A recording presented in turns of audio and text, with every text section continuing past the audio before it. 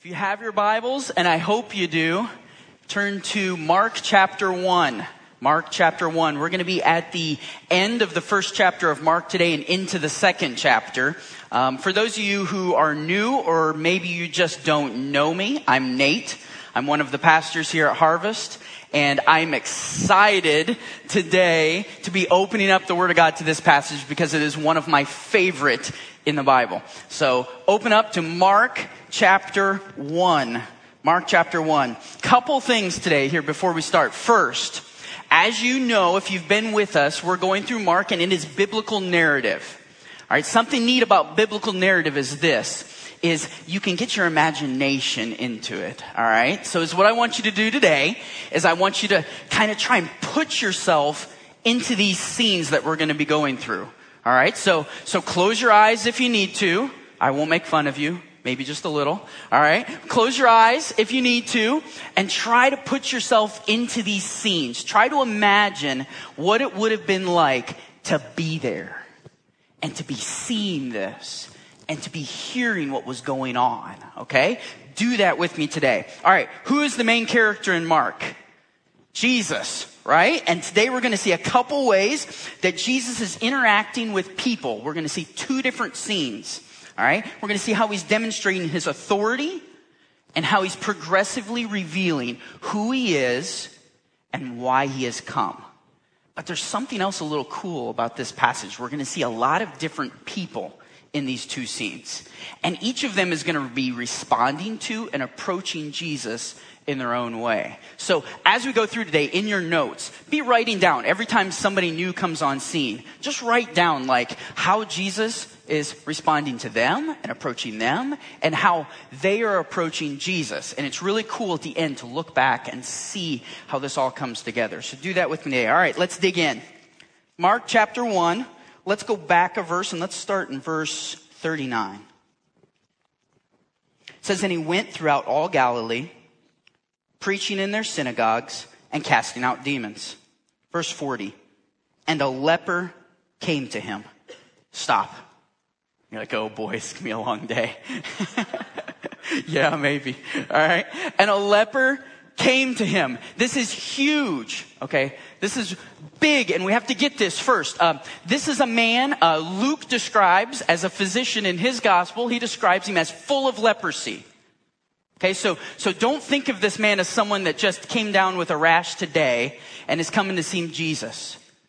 This is a leper. Okay, leprosy in the Bible covers a wide variety of skin diseases. But symptoms would have been rashes and open wounds. Severe cases caused your fingers to curl. Tumors on the outside of your body, disfigurement. Leprosy attacks the nervous system. So it's what it does. It causes you to lose your sense of pain, which leads to even further disfigurement as you go throughout life. This disease didn't actually kill you, but it made you want to die. It's horrible. Leviticus chapter 13, if you're interested in looking into this a little further, talks about what a leper is supposed to do. It says he's supposed to tear their clothing. They're supposed to grow their hair out in kind of this perpetual state of mourning. They're to have no contact with anyone. They're ceremonially unclean under the law. Leviticus says, you shall live alone outside the camp. And most of the time, that's what lepers did. They lived alone or they lived in leper colonies that were outside of the towns and the cities and the camps. And many times is what they would do is their family members would pick a spot outside the city and they would take things there for the leper.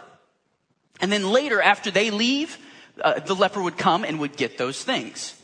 But they could never have contact with them. Lepers were alone, isolated, outcast, socially and physically rejected.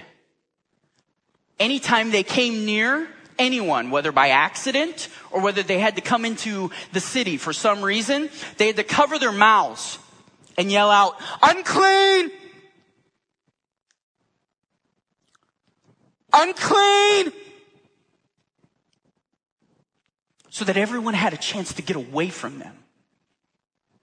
Sometimes people would throw rocks at them to keep them further away, or just because. This disease was so bad that Scripture often uses it to symbolize sin in our life. And this would have been quite the scene. Okay, put yourself into this. This is not like what so often we picture when we just kind of skim right through this passage.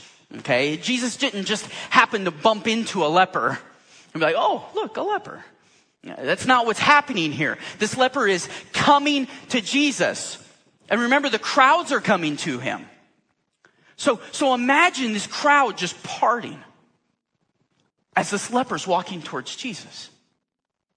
Maybe people are throwing rocks at him. Maybe people are like, Jesus, stay away from the leper. Meanwhile, he's got his hand over his mouth. And he's going, unclean. Unclean.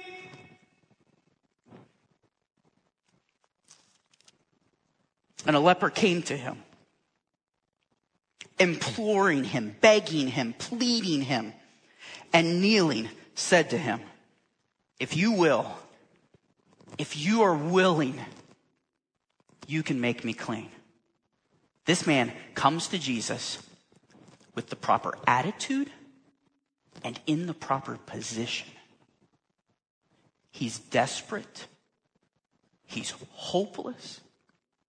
He's alone. He has nowhere else to go. And he comes to Jesus and humbles himself before him and falls on his face in front of him and says, if you're willing, you can make me clean. He's desperate. I have a question for us to ask ourselves this morning. Am I desperate for Jesus?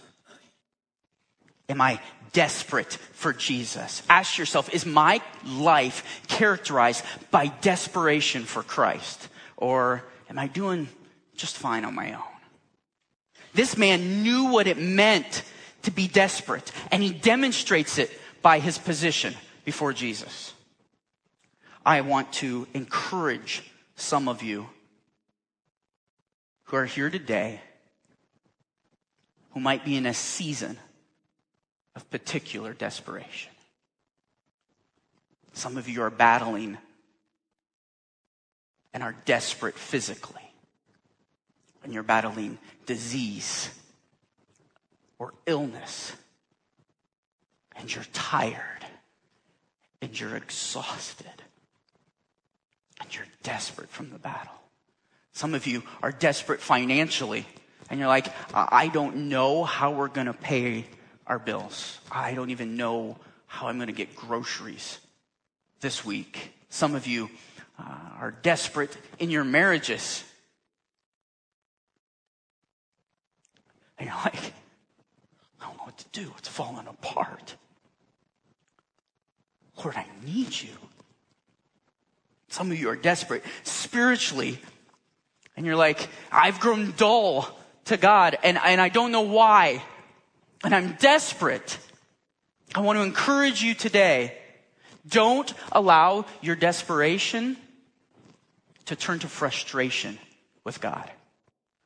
In your brokenness and your pain and your desperation, continue to cry out to God.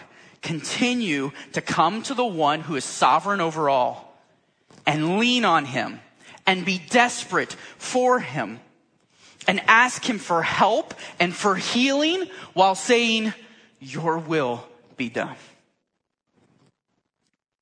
I want to challenge all of us this week. Try to foster in your life desperation for Christ daily.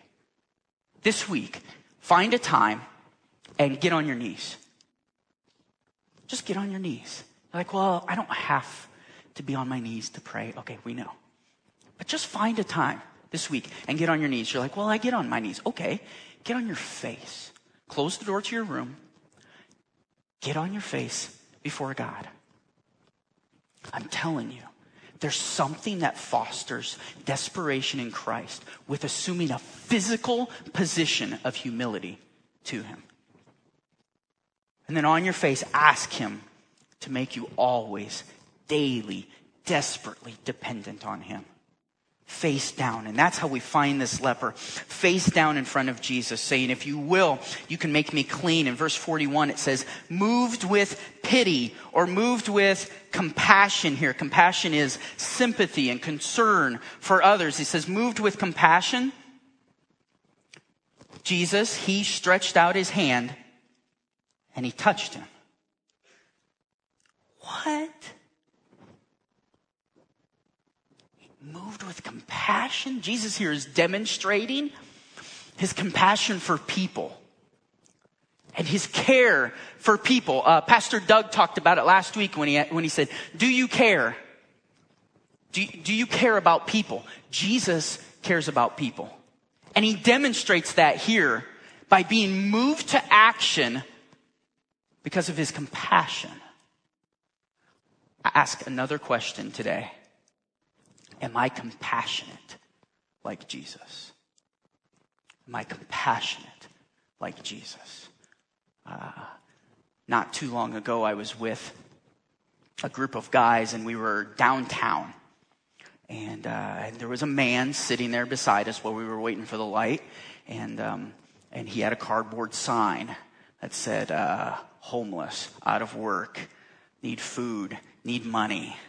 Okay, and I was just blown away in our group how quickly the conversation went to get a job. Like, seriously, this guy probably makes more money than I do. His Mercedes is parked around the corner, you know, or man, maybe I should take him a job application instead of giving him some money. And I'm not going to go into the complications around, you know, how we should wisely give and not give. That's not the point. What I'd ask you today is to say, where is your heart at? When presented with people that are hurting, where does your heart initially go? Is it compassion and care? Or is it cynical and unloving?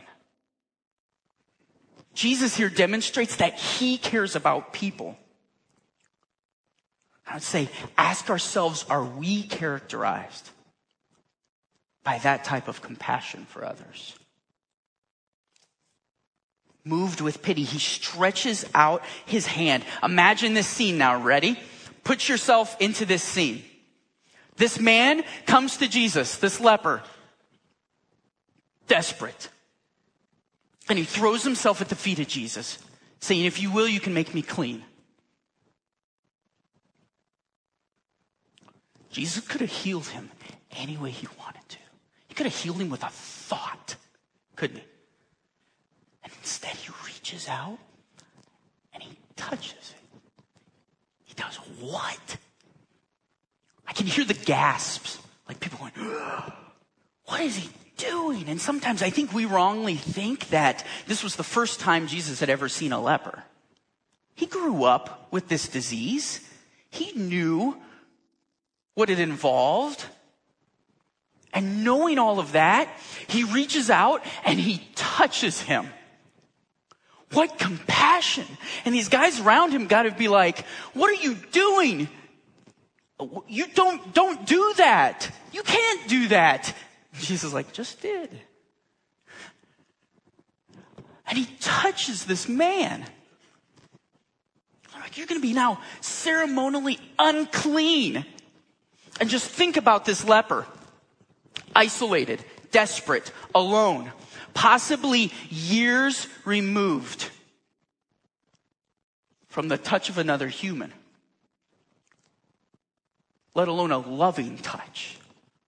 I'm gone for a couple days, and coming home and being able to embrace my wife and my children is such a wonderful experience. Now imagine this man removed from touch and the Son of God laying his hand on him. And he touched him and he said, I will be clean. And immediately the leprosy left him and he was made clean. Okay, here's what's happening. It's immediately the leprosy is leaving him. So it's it's not this natural process. All right. It's not this like, hey, thanks for coming to see me today. You can come back for a second visit next week. All right. That's not what's happening here. It's supernatural. It's boom or bam. Immediately he's healed. There we go. Jesus in an instant demonstrates his authority over disease and his compassion and his love for people.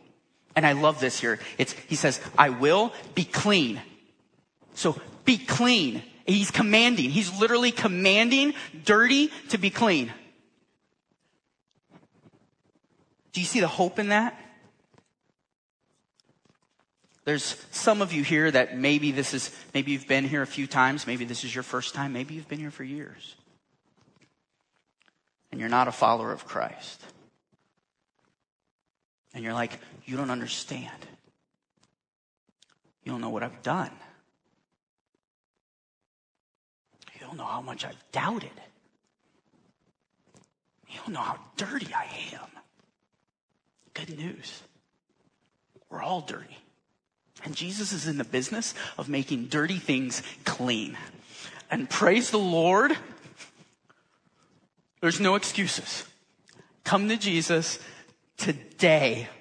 Let's go on. And immediately the leprosy left him and he was made clean. And Jesus sternly charged him and sent him away at once. At once it's a tricky bam.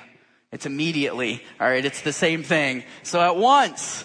And he said, see that you say nothing to anyone, but go, show yourself to the priest and offer for your cleansing what Moses commanded for proof to them. So what's happening here? Jesus is sternly charging him. So he's saying, hey, don't go tell anyone. What is this? Well, there's a lot of debate about what this is and why Jesus is doing this. And it actually even has a fancy, smart person title called the Messianic Secret. Okay, it's like, all right, it's like, what is Jesus doing? All right, basically this. Here's what I think is happening here. Jesus is making it a point to say, I am here for a specific purpose. Shh. It's not what you think it is. All right, I'm here for something you don't get yet. I'm not here to overthrow a government. I'm not here to just heal physical illness. Okay, I'm here for something greater, and in my time, I'll reveal what that is. And that's what's going on here. And then he goes on and he tells him, show yourself to the priest and offer for your cleansing what Moses commanded you. Okay, remember Leviticus 13 where it talked about what a leper was supposed to do? Well, Leviticus 14 talks about if a leper is healed, the process that they're supposed to go through to be renewed back into community after they've been healed. And that's what he's telling them to do. So he's basically saying, follow the law, go show yourself, go do the things you're supposed to do. And verse 45 is awesome. But he went out, the man that had been healed. But he went out and he began to talk freely about it and to spread the news. In the Greek, it's proclaiming. All right, he's shouting it from the rooftops so that Jesus could no longer openly enter a town, but was out in desolate places. And people were coming to him from every quarter. So from everywhere. All right. So what's happened? Jesus tells this man, don't tell anyone. And then he goes out and he tells everybody. All right. You're like, oh no. He's like, do you think Jesus is like, my plan is ruined? What's going on? It's like, no. Jesus made a specific point by telling him, don't tell anyone. And then this guy does what's natural. He disobeys and he goes out and tells everyone. It's like, I can't even keep my kids from telling my wife what she's getting for her birthday. All right. And this guy has been healed and he's going out and he's proclaiming it and people would have known this man. And now he's running around the countryside as a living, breathing spectacle for the glory of God. Just like we are. And Jesus has revealed himself in this scene as the compassionate healer who has authority over all disease. Scene 1, over. Moving on to scene 2. Chapter 2, let's look at verse 1. And when he returned to Capernaum, home base, after some days, it was reported that he was home. And many were gathered together so that there was no more room, not even at the door. And he was preaching the word to them. And they came, bringing to him a paralytic carried by 4 men.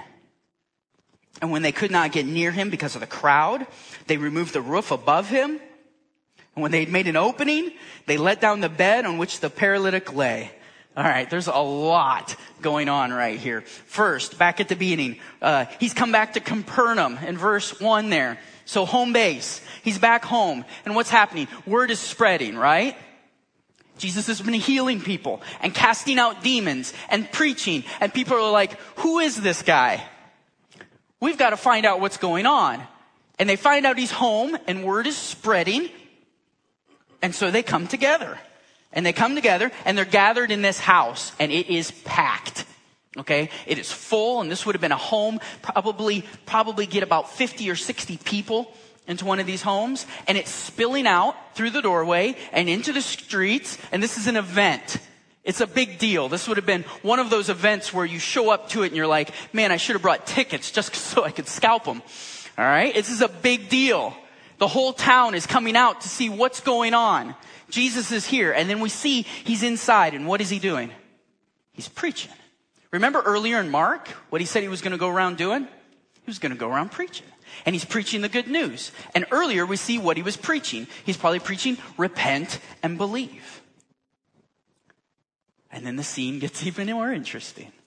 There's a paralytic. There's this paralyzed man. And there's 4 men. There's probably a few people, but 4 guys step up to the plate and they're like, we need to get this guy to Jesus.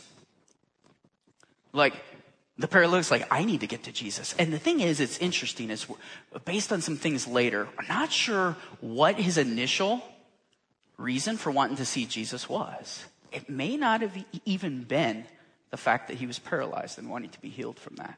Not sure. But the fact is we have a paralytic. We have 4 guys. They're like, we got to get him to Jesus. So they're down the street. They see the crowd spilling out. They try to get near the door and they can't. So what do? They're like, somebody has the bright idea of let's go on the roof.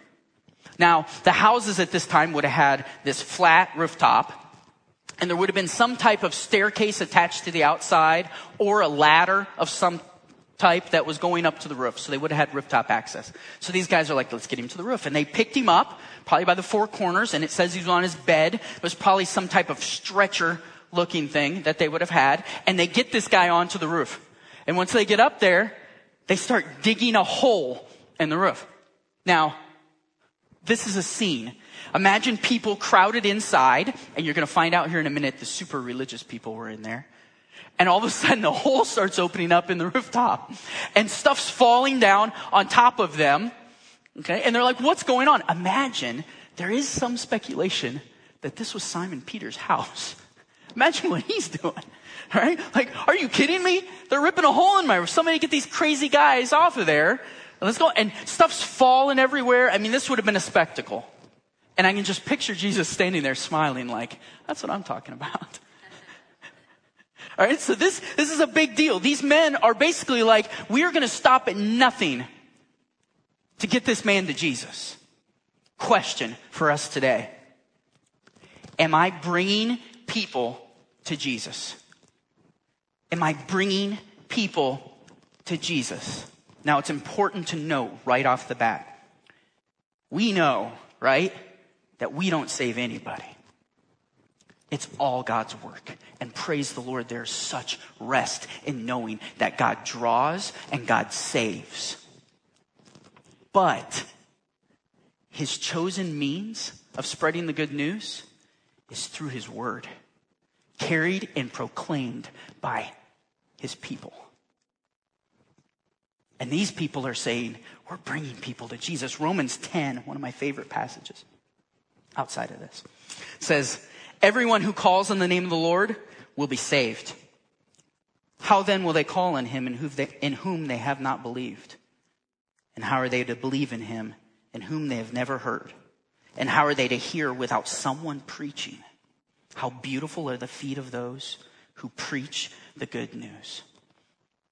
Years ago, I worked at a Lowe's home center when I was in college. Now, those of you who know me are like, that's funny because he doesn't have a handy bone in his body. I have no idea how to fix anything. And yes, I worked at a Lowe's. And you're like, the guy that helped me redesign my bathroom. Did he know what he was doing? I don't know, but I didn't. Okay. And I worked in the paint department and in electric, which is really bad. Okay. But it was a good job. But one of the things that was interesting working there is what you spend most of your time doing is telling people where to find stuff. I mean, you don't really help people redesign bathrooms much. It's just like, hey, where are the sponges? And you're like, oh, hey, over here. And someone will walk in and they'll have this screw or this nail that is so obscure. And they've pulled it somewhere out of their house. And they're like, yes, I realize there are about 1 million nails in this place, but where's this one? And your job is to help them find that. And they hammered into us. They said, don't do this. Don't be like, oh, that screw. Well, it's what you need to do is that's going to be in our hardware department. So go down here till you see aisle 32. You're going to take a right on aisle 32. You're going to take, 3 or 4 or 5, maybe 6 steps, about knee high on your left-hand side. You're going to see 3 or 4 boxes of screws. I think it's in there. They're like, don't do that. Like instead, come to that person and be like, oh, I think I know where that is. Here, come with me. I'll show you. Okay. We do the same thing with our greeting teams here, which, by the way, so thankful for all those of you who serve on a regular basis on our weekend teams, okay? We've got people in the children's area, in the parking lot, greeting you as they come in the door, the cafe workers, everyone, ushers, you name it. Thank you. They work hard on your way out today. Hug a greeter, okay? Thank them. But one of the things that we tell them is like, we're like, watch for new people. And some of you, if you're new today, you get this.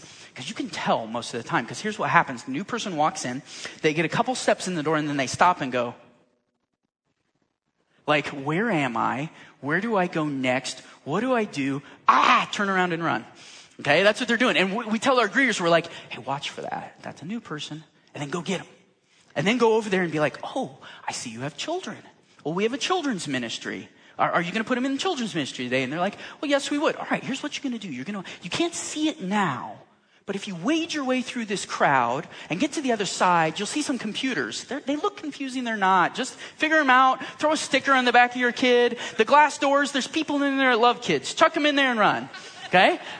We're like, no, don't do that. If you're a greeter here today, don't do that. All right? Instead, we're like, oh, you have kids, children's ministry. Here, come with me. I'll bring you there and I will show you what you're supposed to do. Right? Makes sense? Do you see the difference between the two? I have been so often guilty, and I think we sometimes are so often guilty of giving directions to Jesus and not bringing people to him. See, a lot of times we approach evangelism like it's a formula, like A plus B plus C equals someone is saved. Ta-da! And instead is what I'm saying grab a stretcher, rip a hole in the roof, and bring someone to Jesus. So you're like, okay, so what does this look like practically? Like, what are some things practically in my life? Here's some ideas. So someone's interested in coming to church. You'd be like, man, you should go to church. Go to church. Instead, say, hey, I attend an awesome church. How about you come with me this Sunday? It's at 9. I'll pick you up at 8:30. It's instead of saying someone that has questions about the Bible, instead of saying, get a Bible. You need a Bible, man. Read it every day. Okay? It's saying, hey, I bought you this Bible. And hey, I know you have off on Mondays. Why don't we meet on Mondays for coffee? And we're going to start going through this and we're going to find the answers to your questions. It's instead of saying, my neighbor is the most annoying person on the planet. He's just odd. And he's kind of mean. And his grass grows to like 3 feet tall. And weird critters come out of it into my yard. And then when he mows it, he sprays stuff everywhere. And there's this yard gnome. But, I'm a Christian. I'm supposed to tell him about Jesus. So I'll smile and love my enemy and pretend no, instead of that, it's like, you know what? Actively try to show him Jesus. Oh, he's having trouble keeping up with his lawn. I'm going to go help him mow his lawn. It's like, well, while I'm over here, hey, I'm going to talk to you and listen to you and maybe invite you over to grill out hot dogs with me and my wife. Or, hey, where'd you get the yard gnome? You know? You see the difference? It's instead of saying, I'll pray for you as you have surgery tomorrow and then not praying for them. It's instead saying, you know what? I knew you were having surgery tomorrow. So I went to my boss and he said I could have a couple hours off this morning. How about if it's okay with you if I meet you up at the hospital and I pray with you before surgery? You seeing the difference? You see how one is giving directions to Jesus? It's like, hey man, oh wow, you're paralyzed. You need Jesus. You know what? There's a big gathering going on and he's preaching over there. You should really go see him and get there. Instead you're saying, hey, I'll show you Jesus. No matter what it takes. It's relationship. It's life on life. It's motivated out of love for someone and care for someone. You're like, well, I'm not a theologian and I'm not very outgoing. Not necessary and not necessary. Pick up a stretcher, rip off a roof, and show somebody Jesus. It says, and when Jesus saw their faith, that's interesting, in verse 5 there, and Jesus saw their faith, all of them, the paralytic and the men. He said to the paralytic, son, a term of endearment, child, your sins are forgiven. What? Why does he go there? I don't know, but he does. Verse 6, now, some of the scribes were sitting there, questioning in their hearts. All right, here come the scribes. Enter stage left or stage right, whichever way you're supposed to enter. Here come the scribes. We're going to see a lot more of the scribes and the Pharisees as we go through Mark. And the tension between them and Jesus is going to continue to get greater and greater. Basically, what we need to know as they're introduced today is these are the experts in the law. These are the religious guys. And they're in there. And they're questioning and they're asking questions and being critical, what they're very good at. And I read some commentaries in preparing for this, and a lot of the guys suggested, hey, these are probably your guys that are sitting up in the front row, like taking notes. And I disagree. I think these guys are the guys sitting there going, all right, tell me something I don't know. Come on. Oh, Leviticus again? You're preaching on that? I've got it memorized. Seriously? Challenge me. That's who these guys are. Okay, they're the critics. Not only that, but they're cowardly critics. If you notice, they're thinking to themselves. They're questioning in their hearts. All right, they're not even saying it out loud. They're thinking it. And I will confess, I struggle at times with sinning in this way and being a critic and being too often critical when I shouldn't, especially even in a cowardly way. But these guys, they had it down to a fine science. I mean, here they are ripping a hole in the roof, and they're like, seriously, ripping a hole in the roof? At least use the right tools, Listen, don't be that guy. Don't be that guy or that gal. Don't be the one that's sitting there and criticizing while someone is tearing a hole in the roof to bring somebody to Jesus. You're going to miss out. Or worse. Hinder the gospel. They're tearing a hole in the roof. Grab a tool and help them. And they're sitting there questioning in their hearts, why does this man speak like that? He's blaspheming. Blasphemy is profane language concerning God. It's claiming to be able to do something that only God can do. It's a big deal. In the Old Testament, it's punishable by death. It says he's blaspheming. Who can forgive sins but God alone? Good question. Wrong spirit. Good question. And immediately, Jesus, perceiving in his spirit that they thus questions within themselves, said to them. So Jesus is reading their minds. I mean, come on. What other proof do you need? It's like, here I am being critical, and Jesus is like, oh yeah, I know what you're thinking. He said to them, why do you question these things in your hearts? Which is easier to say to the paralytic, your sins are forgiven? or to say, rise, take up your bed, and walk. Neither is easier, right? They're both divine work. One's physical, one's spiritual, one kind of invisible, the other visible. And basically Jesus is like, you know what? I'm going to do both. And here's why. Verse 10, but that you may know that the Son of Man has authority on earth to forgive sins. He said to the paralytic, I say to you, rise, pick up your bed and go home. Couple things here. Son of Man. You see Jesus referring to himself in this way. It's his favorite title for himself in Mark. And you're going to see it quite a bit more. I believe it's referring back to Daniel chapter 7, where it talks about the Son of Man coming on the clouds. Who does that? God. The Messiah. It's also alluding here to both his humanity and his divinity. 100% God, 100% man. And he doesn't explain it, but he does refer to himself by it. And he says, so that you may know that the Son of Man has authority on earth to forgive sins. So basically he's like, this guy is going to walk out of here today on his own 2 feet as a testimony to my authority to both physically heal and spiritually heal. My authority spans it all. This is huge. And he rose and immediately picked up his bed and went out before them all, so that they were all amazed and glorified God, saying, we have never seen anything like this. Jesus here is progressively revealing in Mark who he is and why he has come. He hasn't come to overthrow governments. He hasn't come to just physically heal. He's come for another reason.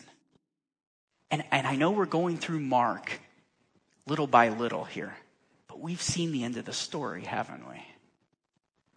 We know why Jesus came. And it had everything to do with him dying and with redemption.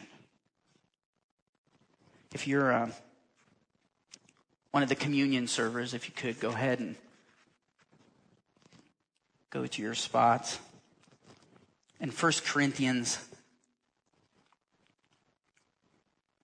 11, it says this, for as often as you eat this bread and drink the cup, you proclaim the Lord's death until he comes.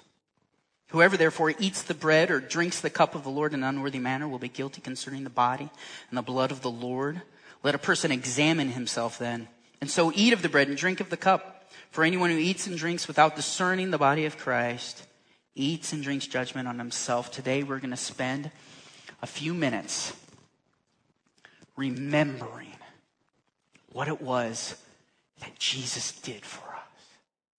Remembering why it was that he came. And if you're a follower of Christ and you have received that message that Jesus came preaching and repented of your sins and believed in Jesus and given your life to him, we invite you today to partake in communion with us. We're going to spend a few minutes examining ourselves and then remembering what it was that he did for us.